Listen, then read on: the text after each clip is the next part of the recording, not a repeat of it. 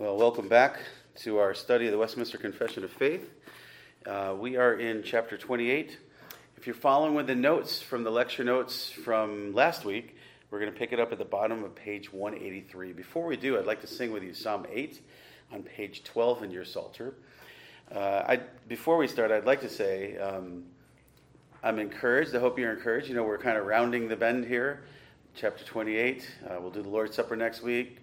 Church and Councils. We're not too far away from the latter chapters on end times. We're not too far away from the end. We're in chapter 28. I think there's 33 chapters.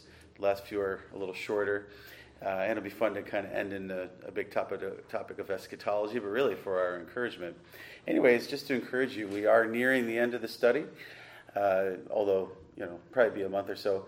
I want to encourage you, again, if there's anything we've studied that you'd really like to go back and hone in on with a special study on Wednesdays, be very happy to do that. If not, I do have a few thoughts about what I might do next, but I love taking care of special requests, especially on a Wednesday night. We haven't really done that Wednesday night. We've done it for sermons. But anyhow, we're getting close, but we're going to pick it up on page 183, section 4 of the Westminster Confession, chapter 28. But before we do, I'd like to open to Psalm 8 and sing as we did last week together, page 12.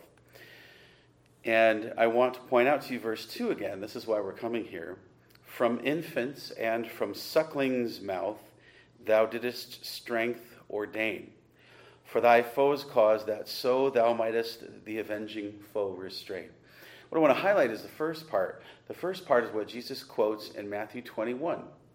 When they're giving him a hard time, do you hear the children singing to you, Hosanna to the Son of David, blessed he who comes in the name of the Lord? And they're reflecting the adults when he rode in on a donkey, but now he's in the temple, and they're like, these kids they're recognizing we got a problem here, they think, because they're acknowledging you to be the Messiah by what they're singing. And he says, well, of course, haven't you heard? This is Matthew 21. And then he quotes this verse. Out of the mouth of babes and nursing infants, thou hast perfected praise. That's how Jesus applies it. It says ordained strength in our text. But recognize that out of the mouth of babes and nursing infants, thou hast ordained praise. He's acknowledging the praise of children, that it's legitimate, and they ought to have the same faith as children, right? Such is the kingdom of heaven, he is taught. So we want to recognize that as we come back to the text, to the chapter on baptism tonight, and we give our attention, a lot of our attention, to why do we baptize our children, our covenant children in the church. And this would be an important verse. I'll come back to it, but I'd like to sing it together. And I have memories of Rachel and Olivia when we sang in the RP church a different Psalter. We pretty much had it memorized, and it was always neat to sing together. It's been a while, but notice how it also opens and closes. How excellent in all the earth, Lord, our Lord, is thy name. And there is this childlike wonder in God and dependence upon him, and we pray that's what the Lord would give us. The message I preached on that text, Matthew 21, quoting Psalm 8, verse 2, was worship Jesus with a childlike faith and worship with your children. Well, let's do that now together. We'll sing all the verses, but have a special focus on verse 2 for our study tonight. Da da da da da da da da.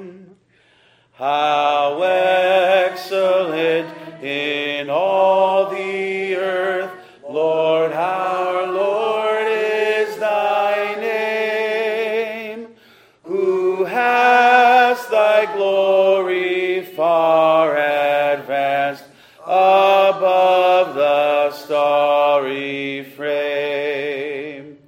From infants and from sucklings' mouth, thou didst strength ordain. For thy foes' cause, that so thou mightst the avenging foe restrain. When I look up unto the heavens, which thine own fingers framed, unto the moon and to the stars, which were by thee ordained.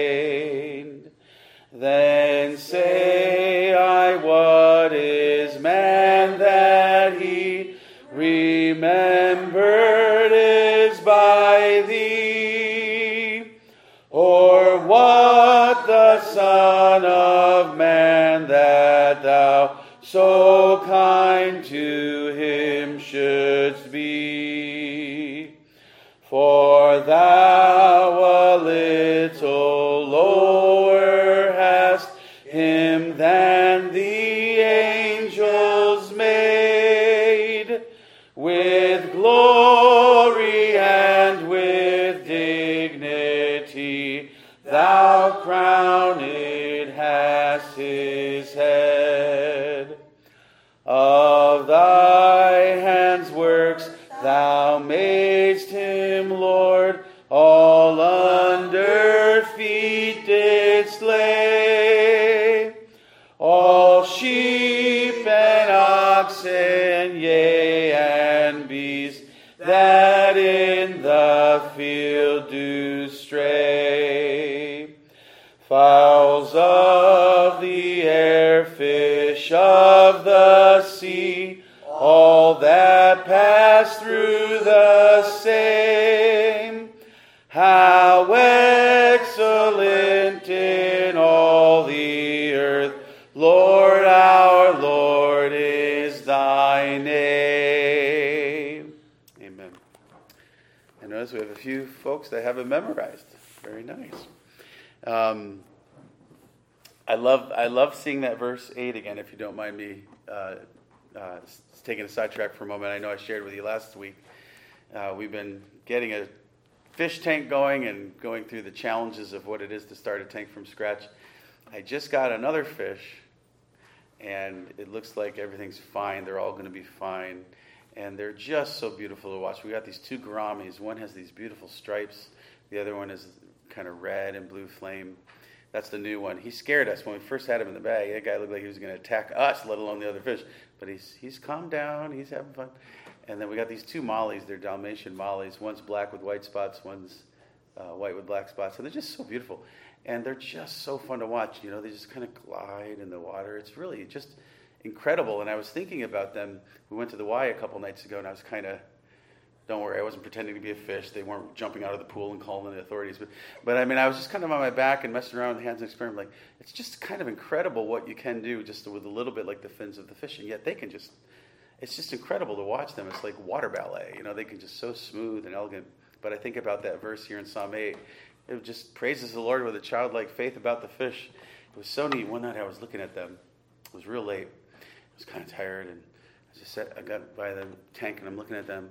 And I'm telling you, 3 of them came right up to me, and they just kept looking at me like a dog or something. And I felt like they were looking into my soul, and we had this moment, you know. I know, I got to get out more, but but it was really beautiful. I said, are you guys actually aware of me? You know, because fish, I don't tend to think they are, but it was really cool. I don't know why the one guy wouldn't come up and talk to me, but the other 3 did. I'm telling you, it wasn't like just kind of a little bit and like, see you later.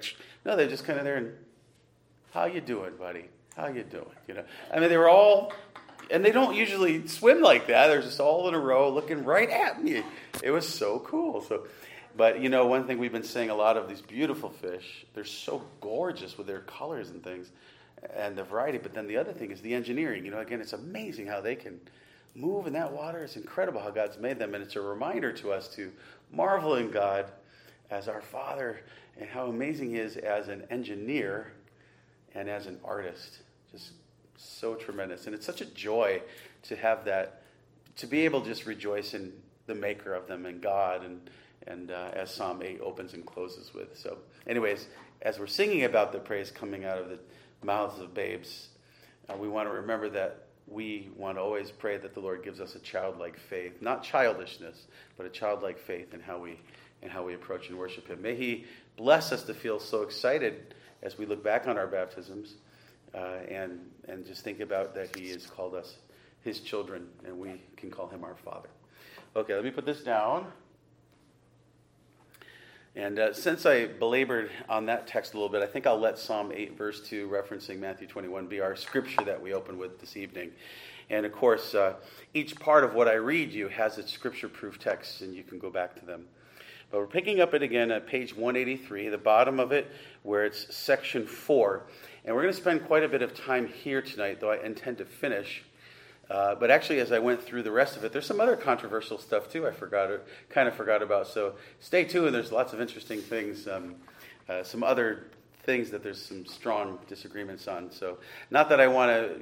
I'm always intended that you would have resolve with where we're teaching, but just so you know. And of course, like any good movie, there's lots of tension and controversy, but there should be a good payoff of resolve at the end. So if I don't give you good resolve, just stay in your seats while I run to the car before you get up, and I can screech out of here, okay? But hopefully we'll all be on the same page at the end here. Let's start on page 183, section 4 of the Confession of Faith, chapter 28 of baptism. Not only those that do actually profess faith in and obedience unto Christ, but also the infants of one or both believing parents are to be baptized. So we're recognizing, first of all, those who profess the faith. But we want to recognize particularly that has in view someone who's come out of the world, out of false religion, and into the true religion of Christianity, first time professing a faith. And then, in that context, now being part of the covenant people, their children they would have within the covenant family of the church, they would be recognized as Israelites, as it were, and not Philistines. Okay, that's kind of the idea. We'll get into it. When we have family worship, we don't excuse them to the living room until we're done. That's the idea. They're part of the covenant community. Okay? So a lot of our focus will be on why we baptize our covenant children, because that is the number one reason people who visit and are excited and stay for a while, if they do leave, this is the number one reason. Because they don't actually ever study with us. They usually do have children. They're just really, frankly, a lot of times it's kind of connected to the idea of what we'll get to soon. They don't really recognize church membership, in the visible church. That relates to the Lord's Supper too. The other thing, again, is honoring the Sabbath day, keeping it holy, not working, committing it to worship all the day. But this is the big one. So this is why I'm giving you so much stuff, because for anyone that might not be sure, I'm hoping to be thorough. I know I'm long-winded. I know I get in a lot of detail, but my intention always is to be thorough. My intention is to be able to give a resolve to a thing. That's the intention of Scripture, right? Whether someone thinks I'm wrong or right, the intention is to know what God wants and have resolve with it. So I'd like to give you and by the way, I'm not giving you everything. I do give you a lot of extra readings at the end if you want to get into it more, but I try to give enough that I think should give resolve. But Packer says, back to the notes, J.I. Packer says, the ongoing debate, and there's a big one, over infant baptism is about God's way of defining church. That's really it. The doctrine of the church and understanding of the church and the visible church has so much to do with how we understand baptism, and then particularly why we would baptize our infants. Letter A. I've broken it down into different letters again because I'm wanting to cover a number of things that come up related to this. Okay? So letter A in the notes. Covenant children should be baptized due to their privilege of being born into covenant family representation. The Westminster Larger Catechism 166 says, infants of Christian parents are to be baptized because they are, quote, within the covenant. Why are they to be baptized? Because they're born into the context of the covenant. I can't remember in my notes. I don't think I do. It's in my sermons that I reference. Why is Abraham an American? Because he was born in America. He didn't choose it. You can choose it if you're not an American, right? Fernanda's working on it. She's working on citizenship. You become a naturalized citizen. But why are Gabriel and Gideon citizens and they don't have to go through any kind of natural? Because they were born. They're naturally born. They have anything to do with it. And that's the same thing with the church. We are born into a situation, or we're born outside of it, or born into something else, right? It's all about being born into the context of the covenant, which Old Testament, I don't think anybody really can argue that. The problem is they don't seem to see the connectedness of that in the New Testament, and we'll look at that. But that's really the big thing to understand, okay? And we're talking visible church, okay? We're talking the outward visible church. You're going to have plenty of disclaimers and warnings about not taking your baptism for granted. I'll share some examples with you, okay? Back to the notes. Wayne Spear explains, quote, the case for infant baptism does not rest on a few proof texts, but on an understanding that God deals with his people by way of covenant. Now, hopefully you're really picking up on the repetition of the word covenant. Remember, chapter 7, we spent a lot of time on the covenant, right? Extra weeks, and we had paper articles written from it. Because if you remember, I quoted a lot of things to you to demonstrate we understand the Bible through the doctrine of the covenant. That's the way we interpret the Bible, is by the doctrine of covenant. Okay? So that, therefore, recognize that's coming up. We understand baptism through the lens of covenant theology. Okay? I'm going to try to be careful not to review that chapter or review what we studied last week on the sacraments, but remember that all informs what we're discussing tonight, okay? Let me also say this. I give you a lot of great footnotes. I want to read them so bad, but I don't want to keep you here for 300 years. So I'm going to encourage you, if you really want to wrestle with this or really want to dive into it, I've given you a lot of stuff. Over the years, when I find some good stuff, I put it in there. I'll highlight a footnote or two, but I'm going to skip a lot of footnotes tonight, but some really good stuff on this, okay? So if you want to get into it more. Top of page 184. In Luke 18, 16 to 17, Christ says to suffer the little children. Literally, the word is infants in the Greek. To come to him. Let the infants come to me. Don't keep them away. And to come into his kingdom like them. The same word for child with the baby John and Jesus in Luke 1 and 2. So when it speaks about the child, talking about the baby John, baby Jesus in Luke 1 and 2, it's that same word as suffer the little children to come to me. Let the little babies come to me. Now, that doesn't prove in itself they should receive the sign, but let's recognize that. And remember, the disciples were trying to keep the children away. No. And then what did he do? I think it'll be in the notes. He laid his hands on them. He blessed them. That was a formal blessing, by the way. We'll get to that, I'm pretty sure, in the notes. I've reviewed them, but then I forget what I reviewed. Letter B. Genesis 17, 7 to 9. And I will establish my covenant between me and thee and thy seed after thee in their generations for an everlasting covenant, to be a God unto thee. Now this is to Abraham, right? This is the establishing of the formal covenant people. And not just to thee, it says, and to thy seed after thee. Seed, children, means children. Those who will be your children after you. Your family heritage. And I will be their God.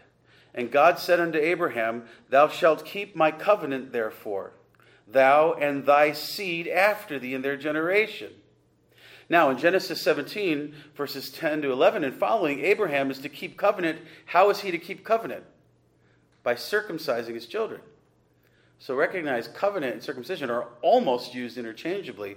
The way Abraham keeps covenant is to circumcise his children, the mark of God's covenant on him and his seed. Where does his seed come from? From what has to be circumcised. God is saying, I'm going to build my church through my people.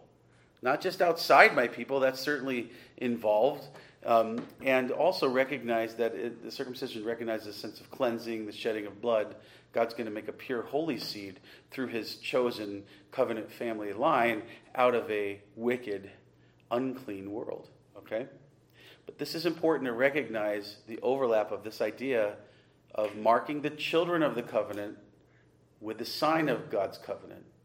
That's going to be significant to understand. That carries through to the New Testament.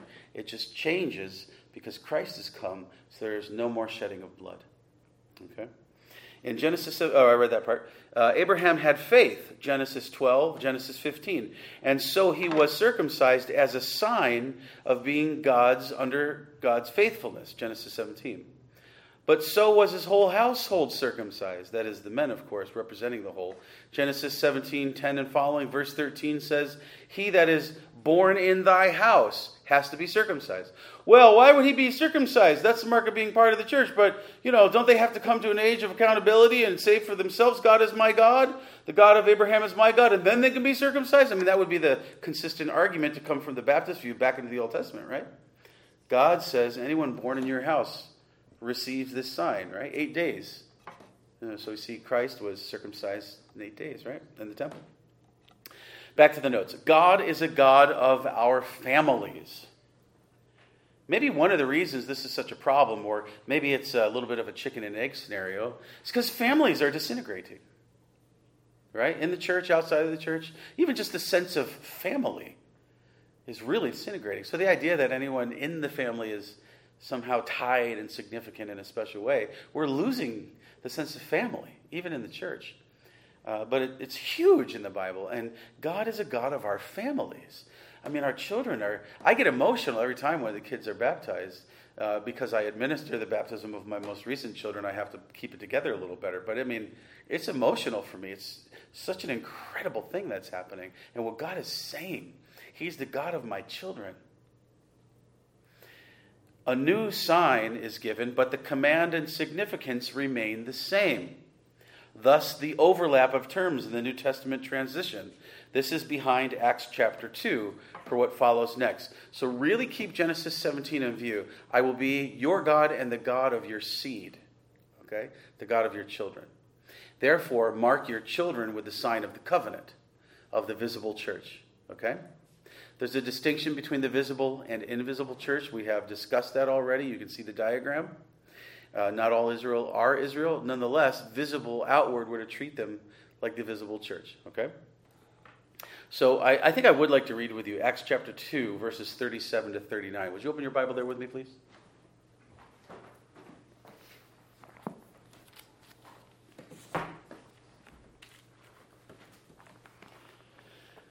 Okay. You want to hear a really bad dad joke? Just came to mind right now. I should keep it to myself. My kids are already trying to hide under the pews.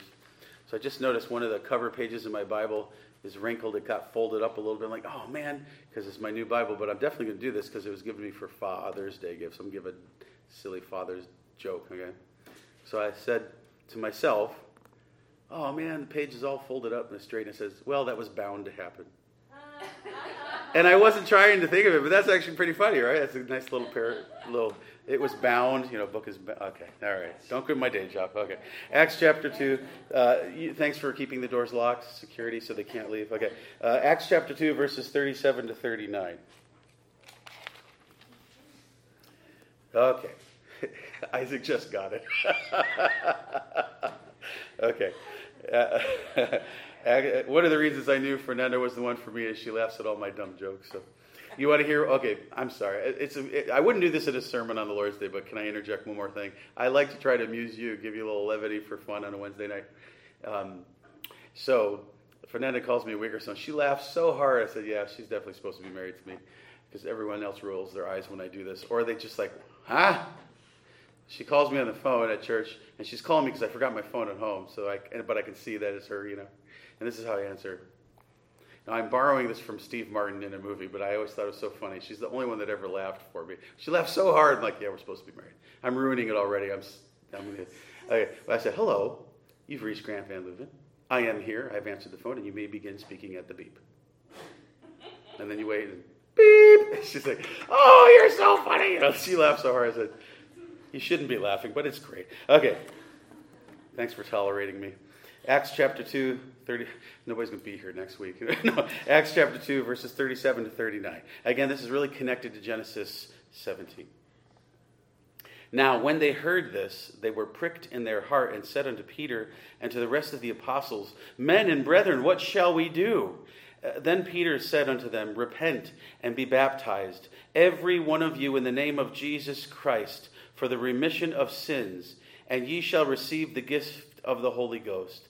For the promise is unto you and to your children, and to all that are afar off, even as many as the Lord our God shall call. Promises to you and to your children. And that's the context of be baptized. Be baptized, okay? I'm trying not to answer objections. We're going to get there. I'm just going to stick to the text. Okay, so letter C, I want to break down some of that text to see the connection with Genesis 17. This is at Pentecost, okay? And Exodus 23:16, the Feast of Harvest. It's related getting to the Passover meal. It's when young men had to go to Jerusalem away from their families, or bringing their families with them. But Pentecost means 50 days. That is after Passover, 50 days after Passover. That's why they call it Pentecost. Okay. Now remember, they were all dispersed, but they had to come to Jerusalem for these feasts, and the men especially had to bring sacrifices to the temple. Okay. And God's covenant people attend this, and they are Peter's audience. Thus, God's covenant is the context. Okay? Who is Peter speaking to? He is speaking to fellow Jews who are in Jerusalem for the Passover, the Pentecost, 50 days after Passover, the Feast of Harvest. So he's speaking to covenant-minded Jews who've come from all different places in the dispersion, come to Jerusalem because they are Jews. And they understand themselves according to, they are sons of Abraham. And they mark their children with the sign of the covenant. And that is who he is speaking to. Keep that in mind. Due to the Jewish audience he's speaking to, God-fearing Jews, really devoted Jews, right? Chapter 2, verse 5 and verse 22, he's speaking to devoted Jews. Peter appeals to the Old Testament scriptures about what is happening in Christ right now. So he quotes Joel, the prophet Joel, chapter 2, verse 16.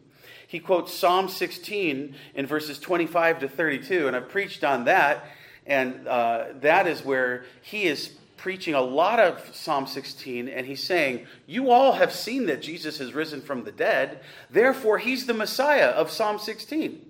Because that's what David said. And he says in this chapter, David knew he was a prophet, and he knew he was talking about Jesus Christ and the resurrection. And therefore, you all know this, and so it's Christ, it's the Messiah, just Jesus is the Messiah, because he's clearly raised from the dead. We all see it, we all know it. But notice all these connections to the Old Testament, the covenant people, the fulfillment of these covenant promises in Christ. Psalm 110, verses 1 to 2, he quotes in verses 34 to 35. The Lord has said unto my Lord, sit thou at my right hand until I make thine enemies a footstool for thy feet. And then verse 4, elsewhere is quoted, the number one quoted verse in the New Testament from the Old Testament, what? Thou art a priest forever after the order of Melchizedek, right? So all of this is Old Testament. He's preaching to the Jews about the King of the Jews. And they mark their children with the sign of the covenant. That's what the covenant God always expects of them.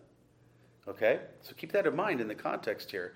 Number 3 under letter C. Jews are children of the Abrahamic covenant that we saw in Genesis 17. Verse 39 of Acts chapter 2 says the promise is to them, and quote, to your children or to your house, as many as the Lord our God calls. You see, it's still a family affair. He's applying the fact that Jesus Christ has come. And so there needs to be a baptism as the sign of the beginning of the New Testament church. Same church as the Old Testament, but new signs for it, so they need to receive these signs. Christ has come. And so remember the Lord's Supper we'll look at next week was the Passover meal, but Christ turns it into the Lord's Supper. We actually read about it in our reading in the evening last Lord's Day. And so everything doesn't just go out, it adjusts. And so he's saying now you need to be marked with a sign of church membership according to how it adjusts in the New Testament with Christ. We're giving a testimony to Christ has come to fulfill the covenant. But he's saying this to Jews. And when he quotes in Acts 2:17, when he quotes Joel 2:28, he's saying God will pour out his Spirit on, quote, their sons and daughters. So he quotes Joel and says, this is a sign of when Christ comes.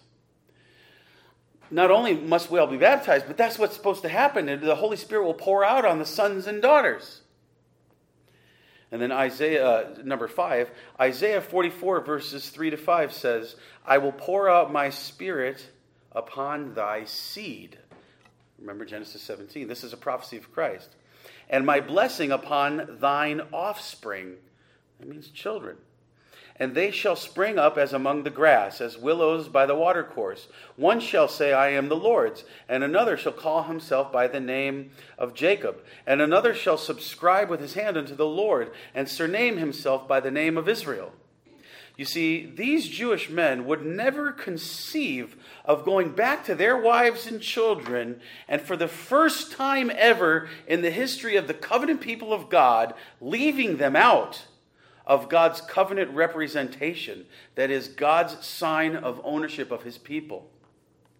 It's like he'd be going back and say, children, I know that you were circumcised, boys, you were. I know that representatively the children are marked, but you may no longer be considered part of the covenant family. Now that Christ has come, you no longer may bear the sign of the church. Can you imagine?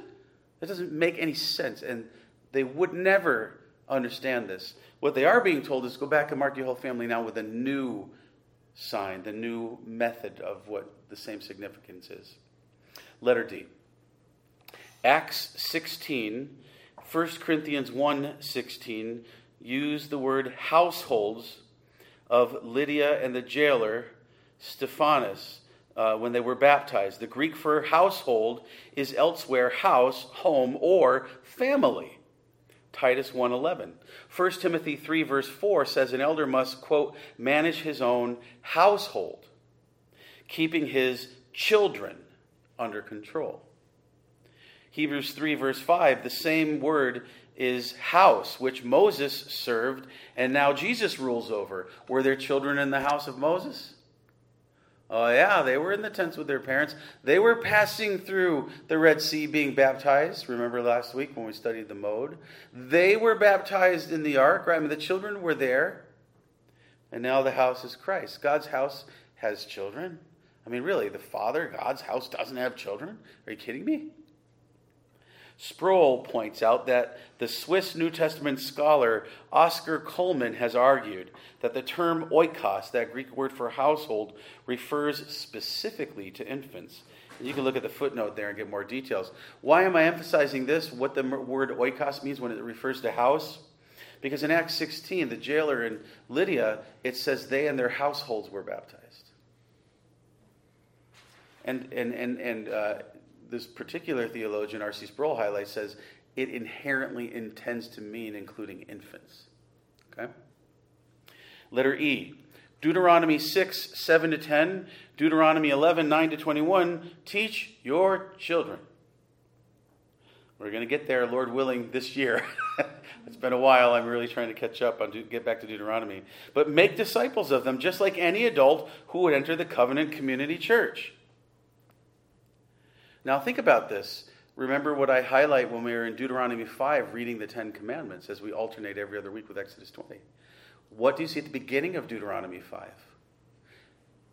He's pointing them back to Mount Sinai, the first giving of the law, Exodus 20, and he says, this wasn't as much for your parents as it was for you when you were children. Now you're adults about to go into the promised land with your covenant children. It still applies because it was for you as children. It wasn't just for your parents, okay? Make disciples of your children. So Christ commands to do the same. Matthew 28:19. Teach, that means make disciples of all nations. And then what? Baptizing them in the name of the Father, the Son, and the Holy Ghost. So we thus continue to disciple our children, and we thus continue to dedicate them with God's covenant family sign. I want to say that. I'm going to talk about the idea of dedication later. But it's not uncommon for Baptist church who argue against infant baptism to offer up their children in a dedication service. And my argument to them is, why would you do that? Show me the scripture where you're supposed to do that in worship service. And don't you understand? That's what baptism is. Okay? I'm going to get a little more preachy about that in a little bit later in the notes, so I'll wait to do that here. Okay? We thus continue to disciple our children, dedicate them with God's covenant family sign, to obey Ephesians 6 verse 4. Bring your children up in the nurture and admonition of the Lord. The Great Commission is to disciple all nations. Ephesians 6 says that includes your children. You disciple people in the context of covenant, receiving the covenant sign. Oh, we may preach and teach to all, but we disciple those who are in the covenant. There's a formal commitment in both sides. Okay, top of page 185, letter F. I'm going to try to keep rolling to move through this.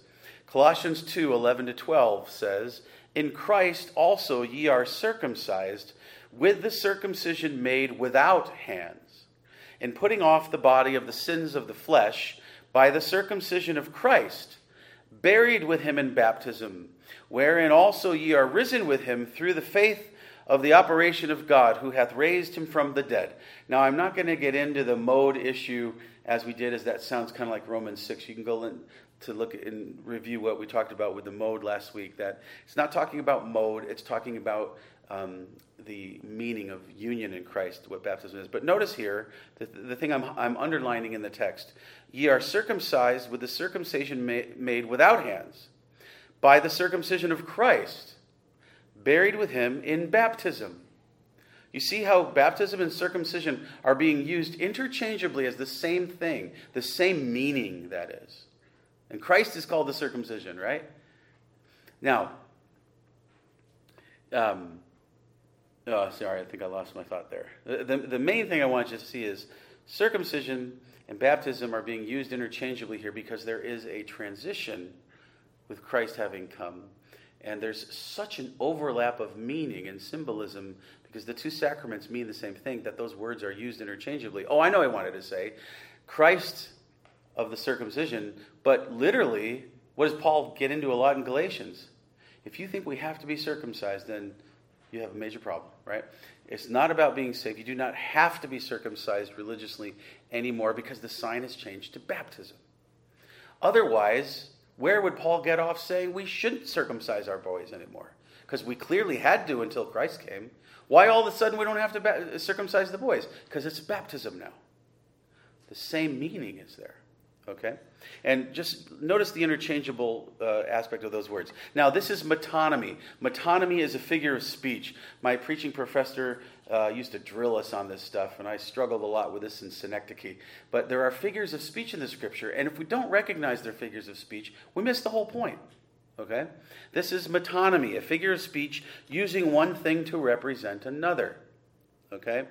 Just as in Romans 6, 1-6, putting off old, putting on a new man in Christ means identification. It doesn't mean literally we're, zipping off our skin and how do we put on Christ? That's a figurative expression, right? Putting off the old man, putting on Christ.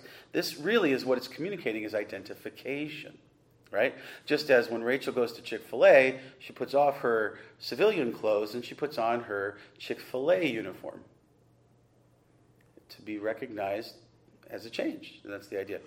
Notice both uses of circumcision and baptism are interchangeable as synonyms for union in Christ. See also Ephesians 2:11. Thus, in the New Testament, it is said that Jesus is Christ, our Passover. 1 Corinthians 5, verse 7. But he's not really the literal Passover lamb. He is actually what the Passover lamb pointed to. And the minister of circumcision, he's called the minister of circumcision. Romans 15, verse 8. But what does that mean? It's metonymy again, because we know from Galatians you don't have to be circumcised, and even Paul would argue against it in certain contexts. So we understand circumcision as figurative and baptism as meaning the same thing, and now it is the sign that we do. Quote, and we are the circumcision, Philippians 3, verse 3, right? We were there. And Paul in Philippians is really going after those who are trying to argue that you have to be circumcised. He's going hard after them. That it's only the righteousness of Christ, right? But we are the circumcision, he says, in Christ, right? So what does that mean? It means we're Christians. We're God's covenant people. But we're not literally circumcised. Yeah, Rachel, question. Do you want the mic? Can we pass the mic back so you can... what did I do with it, by the way? Oh, I forgot. I had the mic and then I can talk loud. No. I want to get you on the mic so everyone can hear you, but also it'll help to get you on the recording, because that way people know what you're asking. Okay? So turn it off when you're done and just be ready to pass it if we need it, okay? Okay. So what's your question? If someone is never baptized, but lives as a Christian, professes to be a Christian, but never is baptized and never chooses to be baptized, that doesn't affect his salvation, right? Going to heaven, because baptism doesn't save you. I'm having fun. That's going to be answered in a following question. So it's a nice segue, but I'm not ready to go there yet. So she's asking, if you are professing Christ, living for Christ, it's a sincere thing. If you're not baptized, that doesn't mean you're not saved, does it? And we're going to address that question specifically with the confession. So thanks for setting me up. All right. And thankfully it's not one of those questions where I say, oh, I got an easy answer for that. I don't know. No, I had an answer, a good one for this, okay? But it's the confession. Okay. So hold on to that, please. There's an overlap of covenantal terms, the end of letter F. There's an overlap of covenantal terms as the Old Testament transitions into the New Testament in Christ's work. Not only with some discontinuity, but also much continuity. Okay, there's a lot of bringing overlap of meaning into the New Testament. Just, a lot of the ceremonial stuff in the Old Testament's gone. Why? Because Christ has come. But the meaning of those things fulfilled in Christ still applies, but it's just fulfilled in the true reality of Christ. So we need to recognize there's discontinuity, things adjust, some things go away, but there's much continuity also, and I think that's what people miss a lot. Are you raising your hand, Isaac? What's your question? Pass the mic, please. If you ask me a really good but hard question like last week, I'm going to have security throw you out. No, just kidding. Go ahead. If your children have already been baptized in another church, do they have to be baptized again in another church if you go to it? See what I'm doing here? That's going to be answered also. Great. It's going to look like I had my family set me up here, It's going to look like an infomercial. Oh, I'm glad you asked, Thanks for asking. Here's your $5. No, both of those questions are specifically addressed in this confession. So, good question. Okay? But wait for it. Okay? Letter G.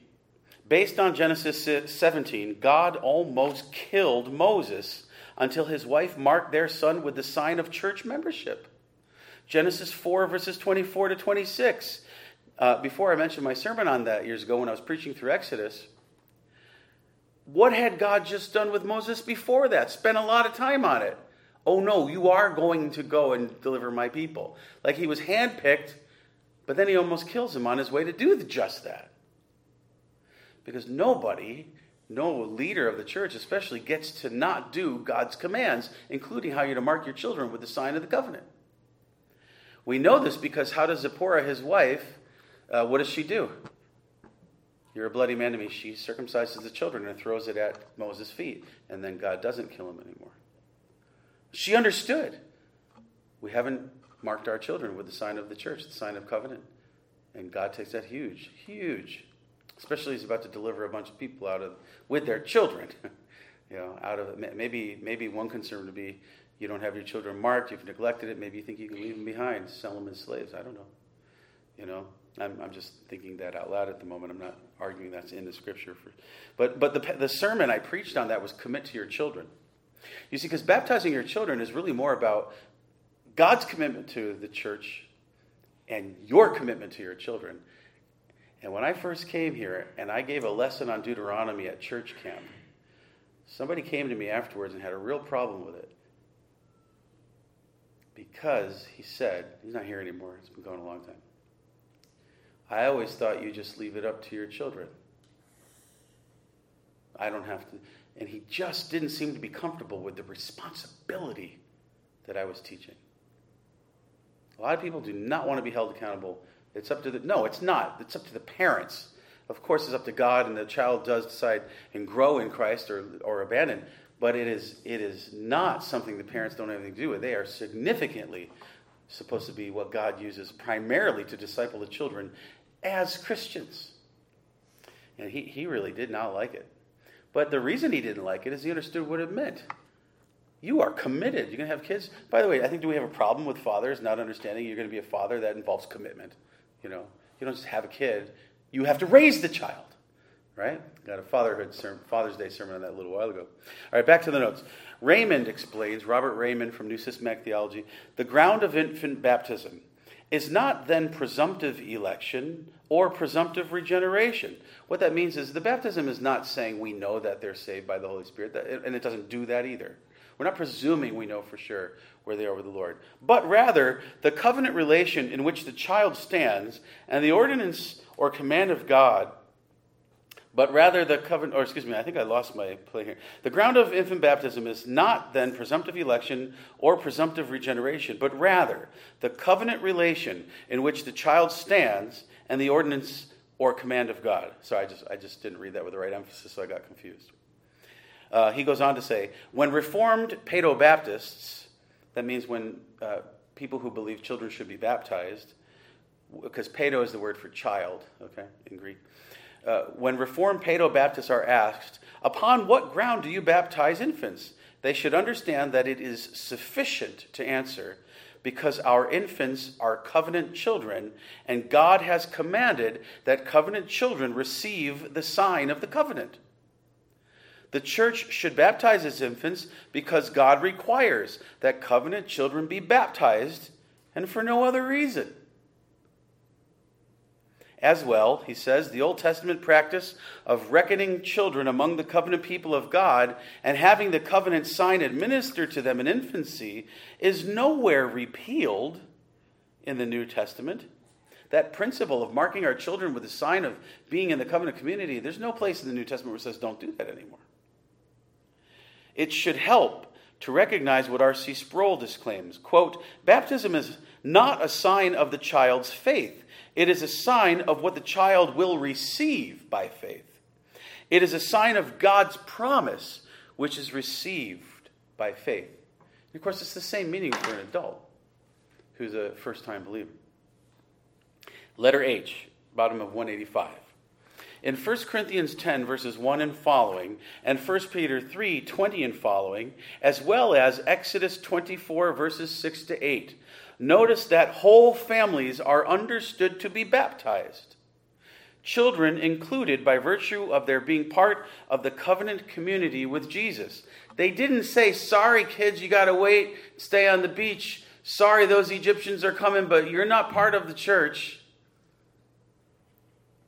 The fact that many credo Baptists, now credo means creed, belief, and what that means is we believe you should only be baptized once you profess faith, and only adults could do that is the idea. The fact that many credo Baptists have some kind of, quote, dedication service of their infants shows that all well-exercised believers recognize implicitly what they do not all recognize expressly. That's Roland Ward. Good point.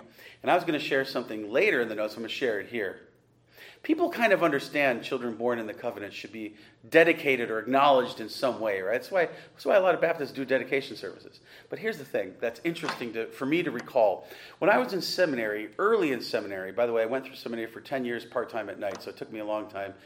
So when I say early in seminary, I had never really had to think a lot about infant baptism. I had no arguments against it, but I hadn't been forced to have to articulate it. And because I had to go so slowly piecemeal, I hadn't really had classes yet. But I remember after a seminary late at night, we were walking out in the parking lot. A friend of mine, great guy, at that time a Reformed Baptist. He got into why we shouldn't baptize our children was his argument. And I was talking with him about it, and I wouldn't have been able to reflect this view as well as I do now. But here's something that struck me, and I don't remember if I challenged him on that or if it just stuck with me later. But no, we did discuss it. I said, well, do you have a dedication service for your children? He said, yeah. I said, well, why would you do that? And his answer was, well, everything we do doesn't have to be in the scriptures. I almost fell on the ground. Why? That's the complete argument of a Baptist. It's not in the scriptures to baptize the children. But you're telling me you can dedicate them with some service that's not ever part of some corporate worship thing in the scriptures that we're told to do? And not only that, we are. That's what baptism is, right? But it was amazing to me that he argued we shouldn't baptize our kids, but it's okay to have a dedication service when they're little kids, which is what baptism really is, even though there's not something outside of baptism to allow for that. Oh, well, everything we do doesn't have to be in Scripture. That's your whole argument, right? Now, here's the cool thing, and I had nothing to do with this. Although I think he let me know when it was going to happen. Later, he became a Paedo-Baptist and joined my church. I wasn't the pastor. I had nothing to do with it at all, but praise the Lord, he actually came. He's an elder now in that church, in a Reformed Presbyterian church. He believes in it. And when people do come to this conviction, if their children are older, guess what they do? They baptize the children when they join the church, okay? But it's interesting. I bring that up particularly. Though it's nice to say the Lord brought him around, so to speak, I think that issue of dedication of the children is significant to draw out. Okay? Implicitly, people kind of understand this. Green clarifies that for a covenant child, quote, in his case, baptism is a rite, R-I-T-E, ceremony, not of initiation, that would be admission, but of recognition. So actually, that's true. When we're baptizing a child, we're not actually admitting them into the church. We're recognizing they've been born into the church, right? Just like we don't have a citizenship ceremony for a little child born in America. They just are. They get a baptism certificate of that fact. And baptism of a child in the church is almost like getting your birth certificate, acknowledging that you have been born into the church, just as you've been born into America. For a first-time believer, it's a recognition of admission. But it is important to recognize it's not exactly admission for a baptized child. It's more of a recognition. Okay. Letter I, top of page 186. 1 Corinthians 7:14 shows that parental federal representation makes children holy in the visible church. See, the issue is, it says, your children would not be holy except for the fact that you're a Christian, he's arguing. In the context, can you stay married to a non-Christian? Right? And he's saying, yeah, you should stay married to a non-Christian if they want to stay with you. You're bound to. But don't worry, that doesn't mean your child is unholy. Because you are a Christian, you represent the child sufficiently to be considered holy and part of the church. Okay? Well, holy, representatively, right? Not that the child, we know that the Bible teaches that we're all natural born sinners. That's why we all need Christ.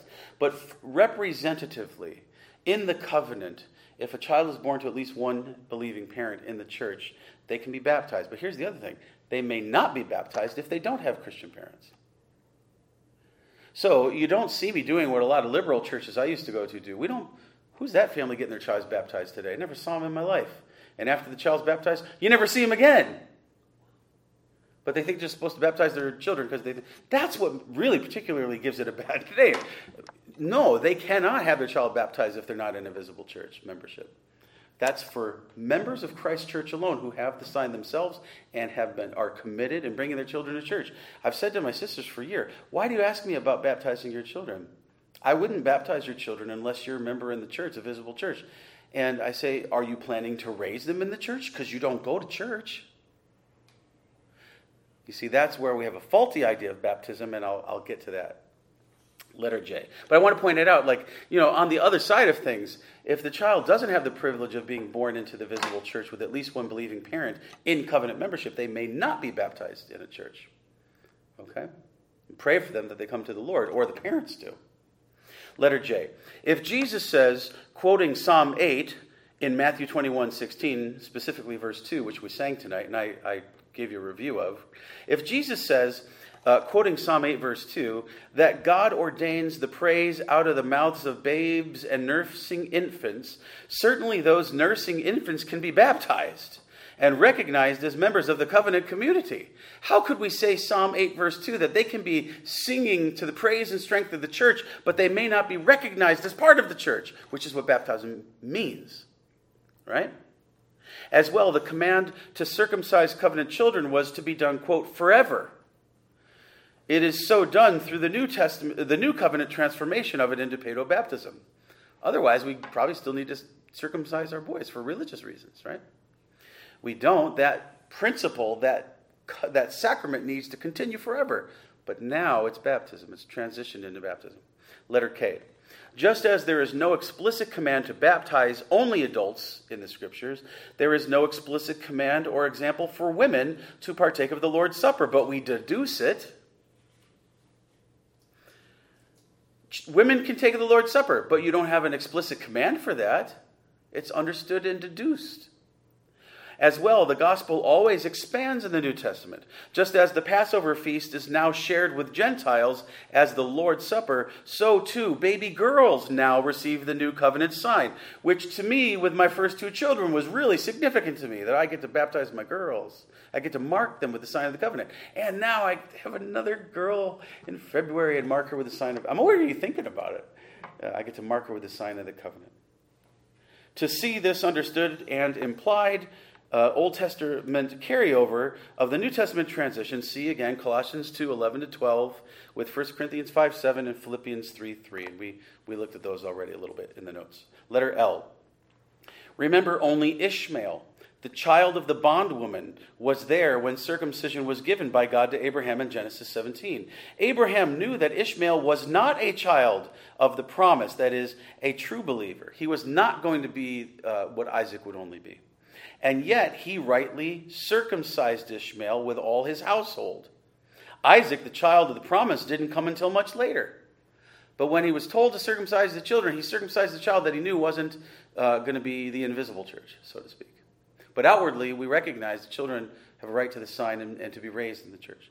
The sign of baptism on covenant children does not I want to highlight this, children especially, okay? The sign of baptism on covenant children does not guarantee head for head that each child is truly a Christian. This is against federal vision and the new perspective on Paul, which they dealt with a lot when I was in seminary. I don't hear people talking about it so much, but it was a big deal when I was in seminary.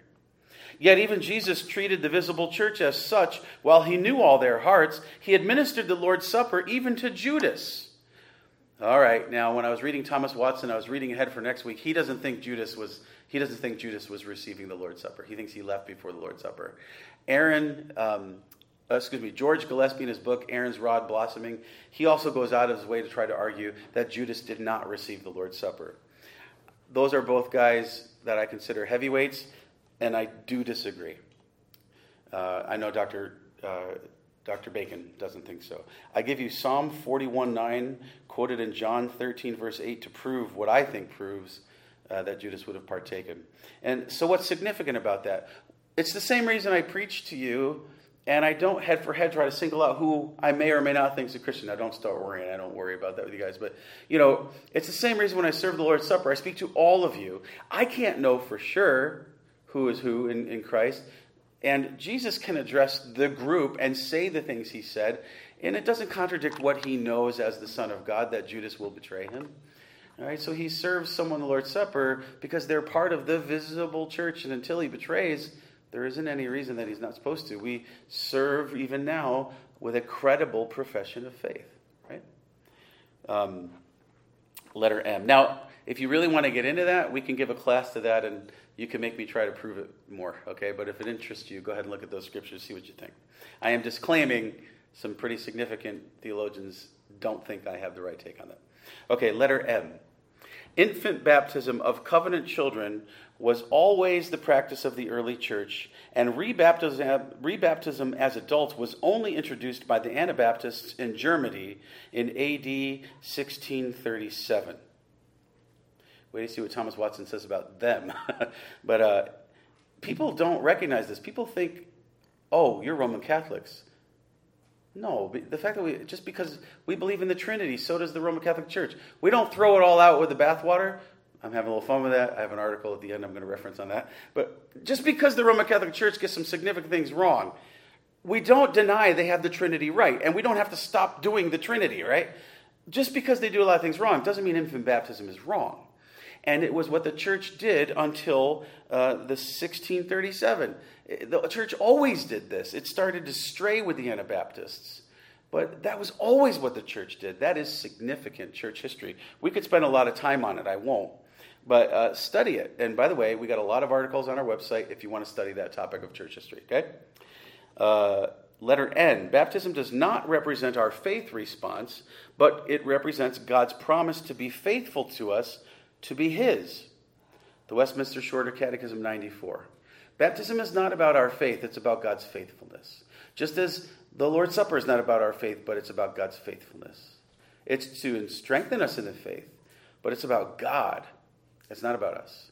It's about us in relation to God's faithfulness to us. That's what the sacraments are, okay? That's why they assure us and strengthen and encourage us. Letter O. Recognize that New Testament baptisms of responding adults highlighted are first-generation Christians, or they are the first generation of the New Testament church taking on the new signs of the covenant with their children. You got to recognize that. The adults being baptized is because it's the first time in their family. But if they had kids, them too. And then as the next generations have their children, it's understood they would be being baptized. Letter P. Note that in Luke 1:41, John the Baptist leapt within the womb of Elizabeth in response to Jesus in the womb of Mary. I mean, if we want to try to say the children don't want to know anything, well, I mean, I recognize there's probably, I don't know if I should say supernatural, but look, John, before he's born, responds to Jesus before he's born as the tummies are close while the mommies are talking. let's not underestimate what a child can know, because God can give faith to anyone at any time. Now, I'm going to get into a few things related to that in a moment. Here, R.C. Sproul's words are important to consider. Saving faith involves a certain level of understanding that, presumably, young infants do not have. However, they can have the grace of regeneration, where their heart's disposition is changed and they are redeemed from the power of original sin. The merit of Christ can also be imputed to them without expressed faith. Though infants are too young to process or articulate it, faith is in the heart of the regenerate, at least in seminal form. That means seed form. Now remember, I think we talked about this in some other notes, so let me stay on the notes here. Top of page 187, section 5 of chapter 28. Although it be a great sin to contemn or neglect this ordinance, here you go, Rachel, yet grace and salvation are not so inseparably annexed unto it, as that no person can be regenerated or saved without it, or that all that are baptized are undoubtedly regenerated. There's your answer. No, baptism is not an issue of needing to have it to be saved. We're going to have another statement said, but that doesn't mean you shouldn't do it. But it's not an issue if you're not saved, right? There could be some unusual circumstances why someone's not baptized. But notice they say it's a great sin not to. Actually, in the same question, it's a great sin not to baptize or to baptize your children, but it isn't an issue of salvation. That's important. Now, Rachel, you took this class when you were pretty young, so it's been a while, but what I do want to remind everyone is you've got this booklet. I want you to remind you, those questions are usually all in here through all of the chapters on these topics, because that's what the Confession of Faith intends to be, answers for these kind of great questions. And so don't forget to keep going back to your standards, review them regularly. They have the scriptures that go with them, and then I like to blab about it too. So you have so many of these answers there, and I'm delighted that you're asking them, but I want to remind you because it's been a while.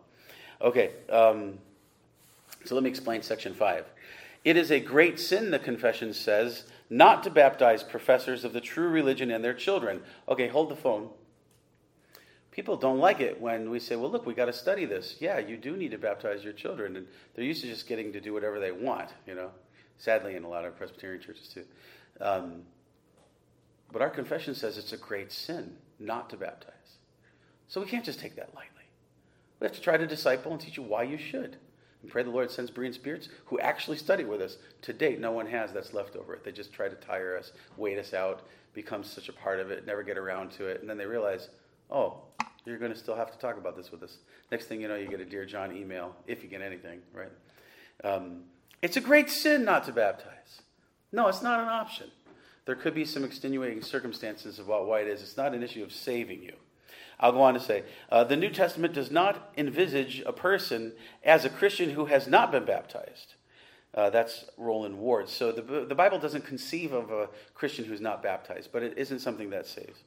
Notice the Westminster Larger Catechism 167 says, we need to improve our baptism to our own benefit. We all need to be looking back to our baptism. That includes you covenant children, and remember what it means.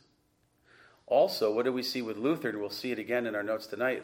Luther mentioning a lady that said this. I think he got it from her, just like he got something else from a lady, but it's in an article. I won't bring it up tonight. Some of you are remembering. But it seems like he gets a lot from the ladies in his congregation and says, oh, I'm going to use that. She says, I am baptized. When she doubts her salvation, when she is feeling attacked by Satan and she's tempted to sin, I am baptized. I mean, I am marked with the sign of being God's in Christ. It's pretty powerful. However, don't take it for granted, you see. Improve. Remember what it is. Apply it in your lives.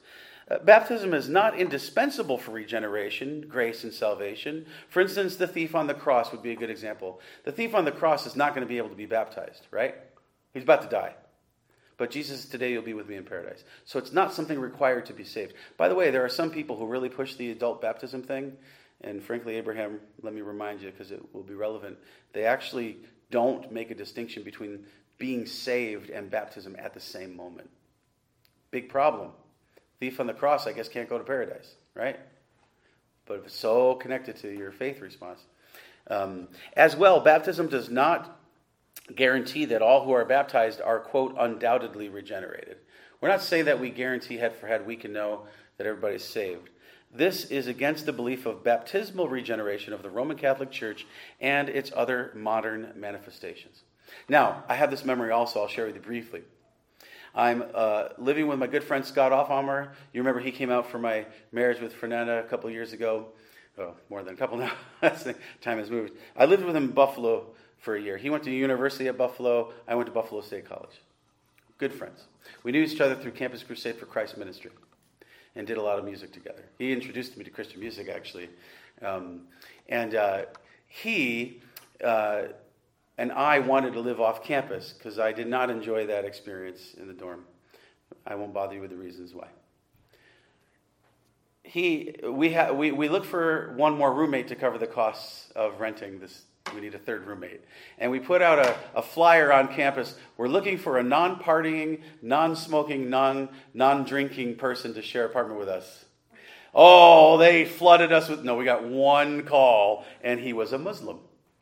And his name was Ashraf, I still remember. And lots of interesting stories I could tell you.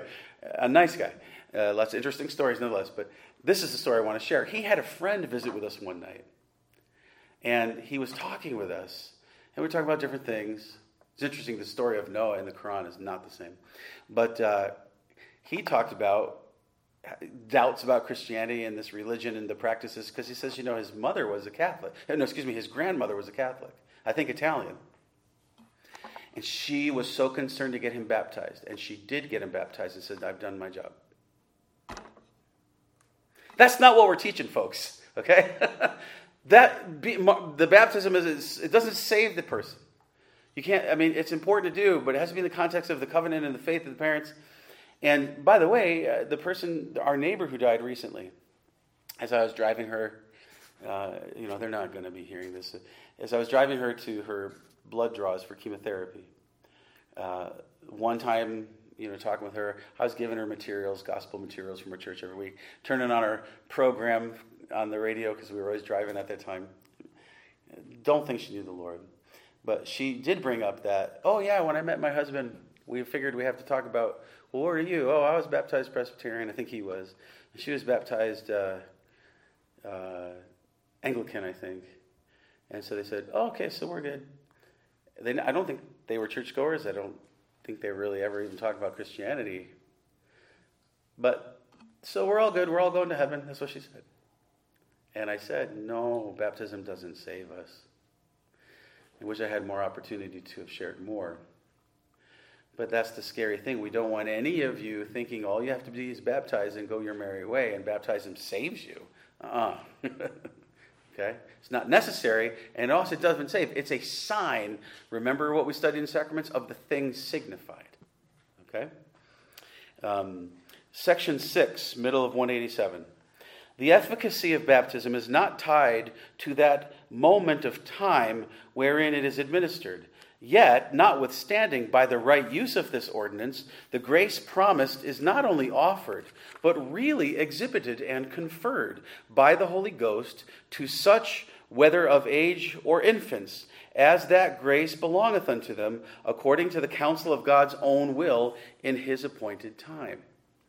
The time of the baptism is not significant. It's significant that they are part of God's church and what it means to you and your seed. Okay? So it's not a big problem if a child is baptized before they can grow into the understanding and knowledge of it. Okay? I got a couple of good quotes and footnotes I will share with you briefly. Related to Westminster Confession of Faith 27, Section 3, baptism is not dependent on the element. It's not dependent on the water to be effectual, although we have to use water. The time is administered. That's not what it's dependent on, nor administering person of the church. So if I baptize somebody in this church and I end up proving to be a heretic later, your baptism is not invalid. Okay? I won't get into that a lot because I covered it in the first class. It is effectual. Baptism is effectual because it is God's ordinance by the Holy Spirit upon his elect. For God's elect, it's actually effectual. Roland Ward points out that, quote, the Reformers and the Westminster men held to the validity of Roman Catholic baptism. but not to the lawfulness of receiving baptism from a Roman priest. They wouldn't tell you you should go get baptized by a Roman priest, but if you've grown up in the Catholic Church and now you're going into the Reformation, they did not require to be baptized again. Now, I want to bring you down to a footnote because this is controversial. In the Reformed and Presbyterian circles, there's a lot of debate on this, about whether you should accept a Roman Catholic baptism or make them get rebaptized. Now, if you're not baptized in the proper Trinitarian form and not a number of things that are qualified, if you're coming in as a Mormon-only baptism, we're going to rebaptize you. If you've never been baptized, if your father baptized you with a garden hose, we're going to rebaptize you. But otherwise, there's a reason for this. But I want you to know that our presbytery, I can't say I know for sure about the denomination as a whole, but I know our presbytery favors not allowing a Roman Catholic baptism. So most of our churches in our presbytery would require you to be rebaptized if you're Roman Catholic. Our Book of Church Order allows for our view, and by the way, we didn't know what we thought. We studied it as a session years ago, and we studied a lot in Charles Hodge's work. This is a historic, he swayed like almost the whole presbytery, which was huge at that time. He says, wait a minute, what are you doing? All of a sudden you don't want to baptize people, you don't want to count a Roman Catholic baptism. The church has always, in the Reformed Church, accepted this. And it's important you don't just all of a sudden do something different, frankly, because it's out of ignorance. Okay? And I'm not wanting to claim ignorance on people, but, we got to recognize that there's a great history here. So our session, we pause. When the church history does something all the time, we pause and study it carefully before we just decide to change on it. There's probably a good reason for that. Okay?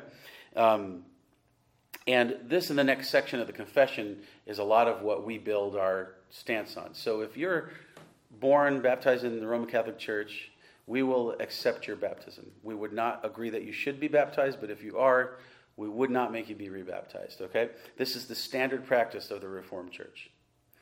I wrote an article on this, and then somebody sent me a book to try to change me. You have a question, Marie? Okay, can you take the mic? Do you mind taking the mic? If you really don't feel comfortable, it's okay. You're not willing? Okay, so if we can't hear, can she hold the mic just so everybody can hear you? Okay.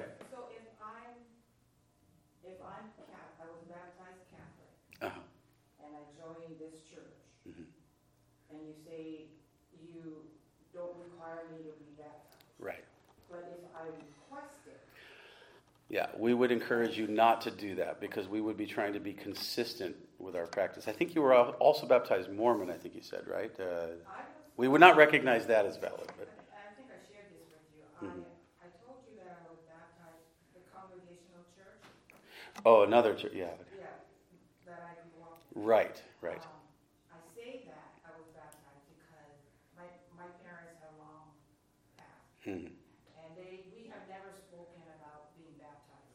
But tradition or whatever, babies were always baptized soon after they are born. And then I became a Mormon, and I was baptized because to be a member, you had to be baptized. Yeah. Submersion in the name of the Father, the Son, and the Holy Spirit. Okay, so Olivia, can you keep the mic up, please? Okay. under those circumstances, would I be allowed if I wanted to because of that? Well, the Mormon baptism, we would require it, so that's kind of out, right? We would need to know more about the Congregational Church, and we'd want to understand it in relation to your parents if they were members of that church. Similarly, we'd want to understand that related to the Roman Catholic baptism. Let me say this. I'm not ready to answer your question directly because I feel like it's something I'm not sure we've thought about as a session specifically.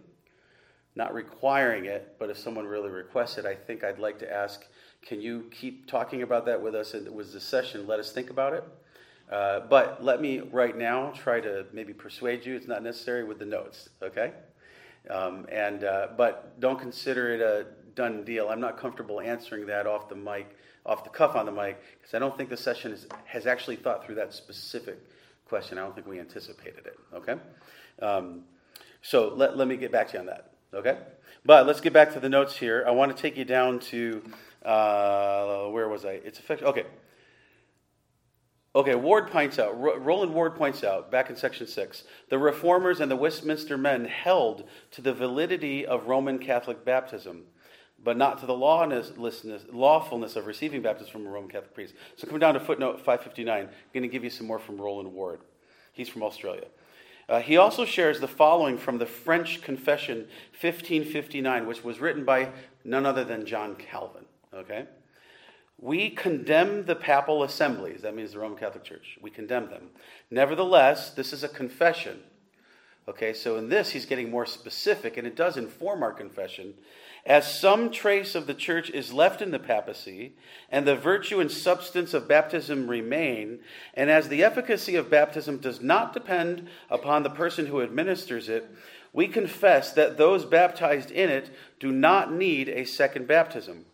But on account of its corruptions, we cannot present children to be baptized in it without incurring pollution. So he says again, that he doesn't really address the specific, but are we refusing to? And I don't think we've quite really thought about that as much. Usually when we tell people that, they seem satisfied. So let us think about it with you more. We're Presbyterian, so I'm not going to make a declaration. That has to be a session discussion, okay? But I'm glad you're here, glad you're asking the question, glad you're taking it so seriously. So put that on your notes as something I think we'll remember, but put that on your notes as something we need to talk about more with you, okay? I can see in your face you're kind of passionately hoping to force our hand on it, but if we can have good conscience about it, we're certainly in the context of our presbytery that they would, I'm sure, strongly try to encourage us to if you're asking for it. I know that, okay? And we would certainly want to be mindful of that, but because there is a difference between requiring, right, and if someone requests to be baptized. So let us think about it with you, okay? And it's a great question, and it's a good problem to have that you're asking that question that you're here, okay? But for now, let me tell you why we don't require it. Top of page 188. Wait a minute. Sorry, I didn't finish the notes. I went to the footnote. Go back to the last sentence of section 6 on page 187. But more pastorally, earlier comments on chapter 10, section 3 are relevant and reassuring. Again, what you need to recognize is, and Maripa, I want to encourage you to think about this, the validity of what baptism represents is not dependent on the person or the church. It's dependent on the Trinitarian formula. It's dependent on what is said and done biblically, and it is effectual because of the Holy Ghost. So if we did rebaptize you, it doesn't make you saved now. It doesn't make you more Christian. It doesn't really do anything for you, except perhaps appease your conscience. But what we're teaching is it's not dependent. You might determine later that you think, I'm a crazy heretic and you want to go to another church. You don't have to go be rebaptized. Because, in the Baptist circles, I know the standard practice is every time you join a church, you get rebaptized. But that's not necessary. And in that case, I think it's a big problem, actually. Because it's not, you have to remember what the meaning of it is, okay? But let me get to section 7 here now. There's an overlap of discussion here. The sacrament of baptism is but once to be administered unto any person. So, building off of what we said, it should only be administered once. You don't keep baptizing a person, okay? Because of its meaning and mode as different than the Lord's Supper, okay? Let me explain. Per Westminster Confession of Faith 27, section 3, and 28, section 6, if a baptism is rightly administered, that is Trinitarian, by a visible church, it is invalid to enforce rebaptism on transferring members.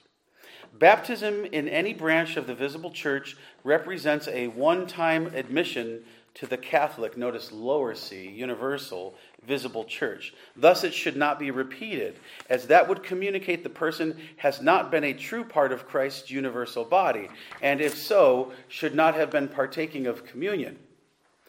So we're kind of communicating, if we rebaptize you, these other churches you've mentioned you've been to, you really weren't a Christian is what we're saying. I'm not sure you want to say that about yourself. You got to think about that, okay?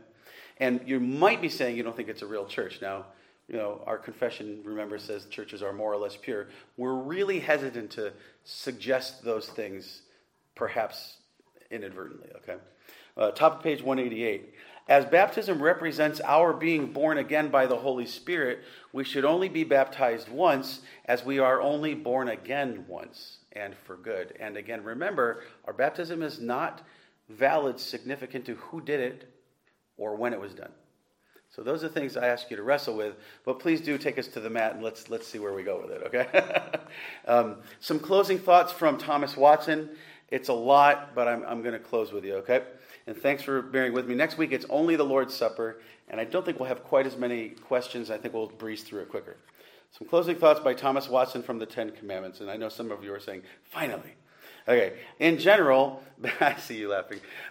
In general, baptism is a matriculation or a visible admission of children into the congregation of Christ's flock. The parent, in presenting the child to be baptized first, makes a public acknowledgement of original sin, that the soul of his child is polluted, therefore needs washing from sin by Christ's blood. That should be from, not form. And spirit, both which washings are signified by the sprinkling of water in baptism. 2, the parent, by bringing his child to be baptized, solemnly devotes it to the Lord and enrolls it in God's family. And truly, it is a great satisfaction to a religious parent to have given up his child to the Lord in baptism. How can a parent look with comfort on that child who was never dedicated to God? Notice that's what he's understanding baptism is. The party baptized has, 1, an entrance into the visible body of the church. 2, he has a right sealed to the ordinances, which is a privilege full of glory. Romans 9:4. Number 3, the child baptized is under a more special providential care of Christ, who appoints the tutelage of angels to be the infant's lifeguard. Baptism is a badge of adoption. And that's true for adults and children, right? Children are parties in the covenant of grace. Genesis 17, verse 7, Acts chapter 2, 39. Now that's what we spent a lot of time on tonight. He says, it is certain the children of believers were once visibly in covenant with God and received the seal of their admission into the church. Where now do we find this covenant interest or church membership of infants repealed or made void?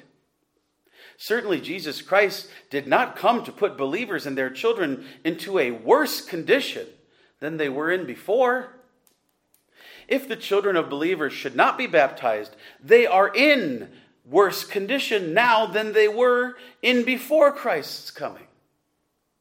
Though the word infant baptism is not mentioned in Scripture, the practice of baptizing infants may be drawn from Scripture by undeniable consequence. And he references Acts 16:33. Though an infant understand not the meaning of baptism, it may partake of the blessing of baptism. That's something that I starred. Let me say it again. Though an infant understand not the meaning of baptism, it may partake of the blessing of baptism. Now remember, Jesus put his hands on the children and blessed them. That was a formal act. You can go see my preaching on that to argue this is clearly related to baptism. Okay. Mark 10:16. A legacy may be of use to the child in the cradle. Though it now understand not the legacy, yet when it is grown up to years, it is fully possessed of it. If the number of God's servants, God calls them his servants, quote, he shall depart from thee and his children with him, for they are my servants. Leviticus 20:41. Therefore, children in their infancy being God's servants, why should they not have baptism, which is the tessera, the mark or seal which God sets upon his servants? 1 Corinthians 7:14, and I didn't emphasize it tonight, but this is a very significant text for baptizing children. 1 Corinthians 7:14. It's deduced. It's a logical deduction. He says, Mr. Hillersum says, quote, that the children of the faithful, as soon as they are born, have a covenant holiness. Notice the word covenant. And so a rite and title to baptism, which is the token of the covenant. Unquote. The ancient fathers were strong asserters of infant baptism. Notice he's saying this has always been what the church did, infant baptism.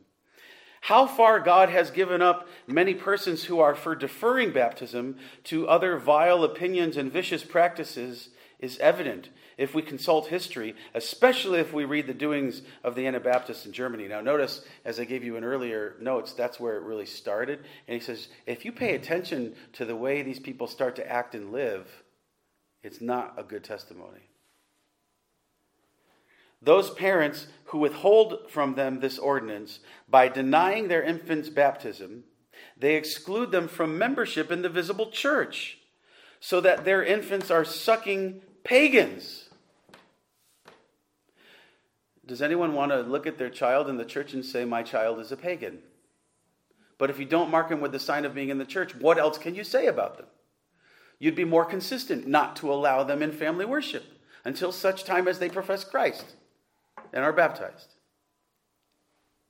Such as deny their children baptism make God's institutions under the law more full of kindness and grace to children than they are under the gospel, which, how strange a paradox it is, I leave you to judge.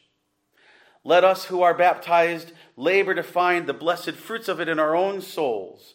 Now, before I continue, we're kind of transitioning here. He argues a lot of why children should be baptized, but now he's saying to you children who are baptized, and to all of us, whether we've been baptized as children or adults, what are you going to do with your baptism is really what matters now. Okay? By the way, the footnote 560 I circled, I really want to read it to you, but I'm going to have mercy and try to make sure I'm allowed to come back next week. I'm going to skip it, but I highlight that. You might want to read that footnote. It's really good. Okay, so now we're getting into what are you going to do with your baptism. Let us who are baptized labor to find the blessed fruits of it in our own souls, not only to have the signs of the covenant, but the grace of the covenant. Let's see it working out in your lives, significance. And by the way, in the larger catechism, again, I think I said it was 166, there's a sermon in this series on that you need to improve your baptism. We don't just say, I'm baptized and I go off my merry way. No, you grow in what it means. It defines how you live in your identity, okay? What is baptism of water? On to page 189. What is baptism of water without the baptism of the Spirit? Remember, the sign of the thing signified. They're not the same thing. Many baptized Christians are no better than heathens. Such as live unsuitable to their baptism may go with baptismal water on their faces and sacramental bread in their mouths to hell. I remember hearing that quote before. Alex Suarez preaching his sermon to become a licensed preacher in Texas. That was profound. I talked about it with him afterwards, and when I was talking about it with him, he almost cried. He literally had to keep himself from crying, thinking about those that perhaps he knows that may be going on their way to hell with baptism water on their faces. Luther tells us of a pious woman who, when the devil tempted her to sin, answered, Satan, baptizata sum, I am baptized, and so beat back the tempter. By remembering our baptism, let us be stirred up to make good of our baptismal engagements, renouncing the world, flesh, and devil. Let us devote ourselves to God and his service. To be baptized unto the name of the Father, Son, and Holy Ghost implies a solemn dedication of ourselves to the service of all the three persons in the Trinity. It is not enough that our parents dedicate us to God in baptism. Now, I want you to hear this, children. You've heard me really emphasize you should be baptized. You have a right to be baptized and all that represents. But hear this, children, and hear it everybody, children of God. It is not enough that our parents dedicate us to God in baptism, but we must dedicate ourselves to him. This is called living to the Lord. We should be ready to confess that Holy Trinity into whose name we were baptized. Thank you for staying through. I knew you'd like it. I want to highlight middle of the suggested readings.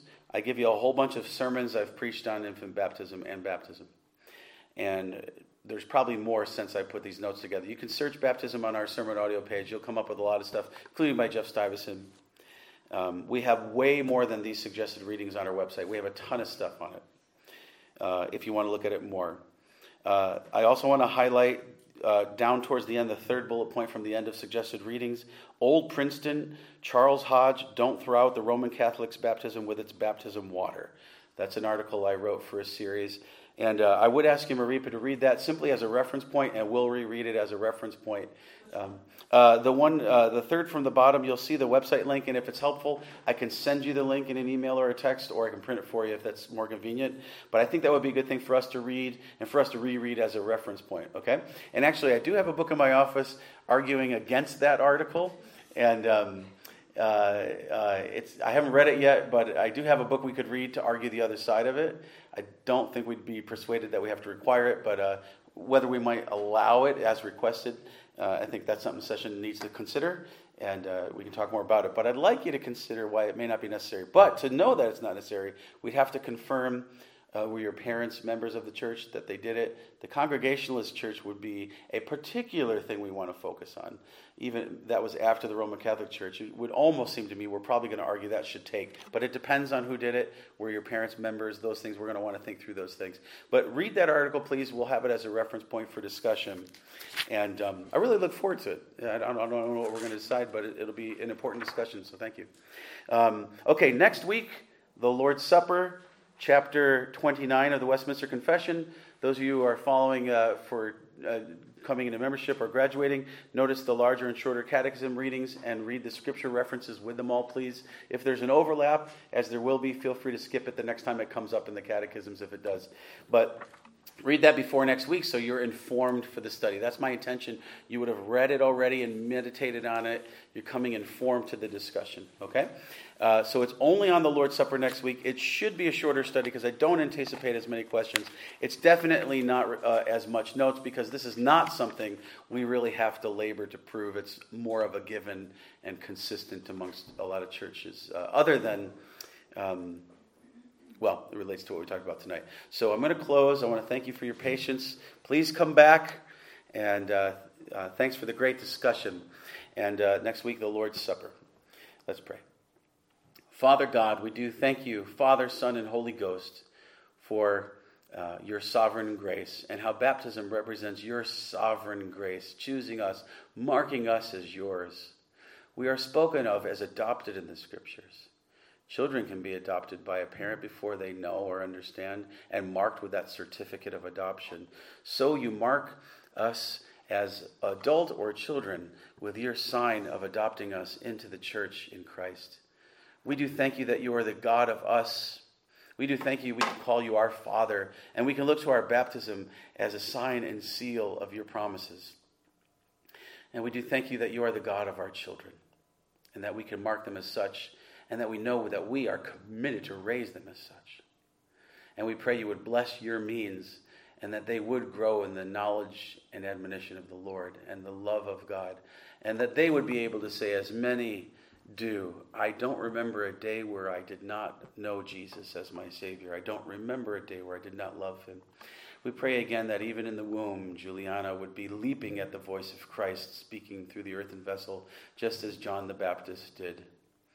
And we remember John the Baptist later had a very important ministry on behalf of Christ. Lord, we pray you bless our children to grow and improve their baptism, not to take it for granted, but to be grateful for it. And Lord, that you would bless them all to truly have faith, and that the sacrament would, the sign would truly recognize the seal of the Holy Spirit. We pray that you would have them be saved and know and grow in you, and that we would all be thankful that you have marked us as your own. And thus, as we grow, we can partake of the Lord's Supper weekly to recognize that we have communion with God because of our union with him in Christ. Lord, we do pray for Abraham, especially as he's taking this class to graduate to communicant membership. See him through. Bless Mama Fernanda to transfer. Bless Maripa as she's working through and catching up, having been new to us. Pray you would bring Josh back. Bless Martin as well. Thankful he's here tonight. Bless him with catching up with the class online. And Lord, thank you for such sincere, zealous questions and interest of everyone. And let us indeed grow being sharpened by one another. And Lord, we do thank you for our baptism, and namely in the Holy Spirit of which it represents.